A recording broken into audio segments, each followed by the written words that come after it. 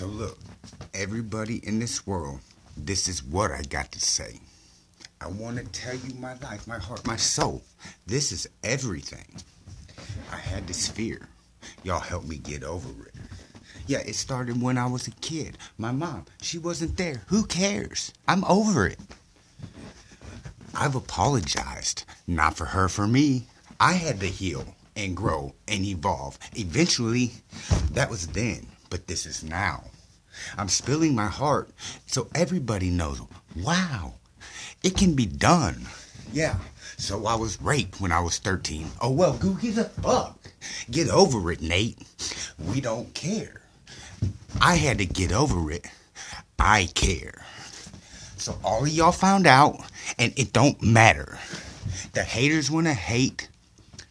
They can get in line with the rest of the clatter. All I'm telling you now is that I appreciate all the people out there who's stolen love and giving me advice, and it's coming my way. I know that I ain't perfect, and I'm working through things. My drug habit's been with me for 25 years. That's a demon you can cage, and he's gonna break out. He's stronger than most. Don't ever you doubt. What do? I fucking whip his ass and put him back. It may take a little time, but don't get it out of whack.